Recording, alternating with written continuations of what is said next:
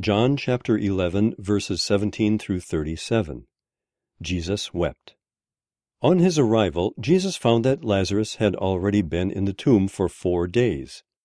Now Bethany was less than 2 miles from Jerusalem, and many Jews had come to Martha and Mary to comfort them in the loss of their brother. When Martha heard that Jesus was coming, she went out to meet him, but Mary stayed at home. "Lord," Martha said to Jesus, "if you had been here, my brother would not have died.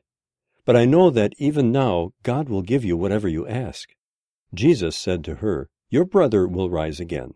Martha answered, "I know he will rise again in the resurrection at the last day." Jesus said to her, "I am the resurrection and the life. The one who believes in me will live, even though they die.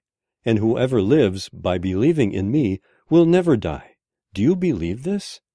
"Yes, Lord," she replied, "I believe that you are the Messiah, the Son of God, who is to come into the world."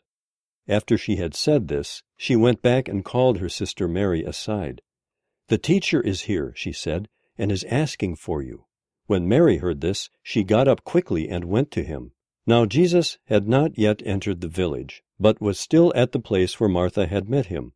When the Jews who had been with Mary in the house, comforting her, noticed how quickly she got up and went out, they followed her, supposing she was going to the tomb to mourn there. When Mary reached the place where Jesus was and saw him, she fell at his feet and said, "Lord, if you had been here, my brother would not have died."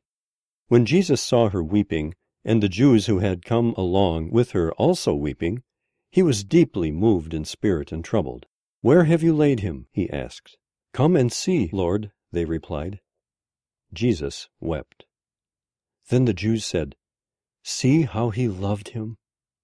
But some of them said, "Could not he who opened the eyes of the blind man have kept this man from dying?"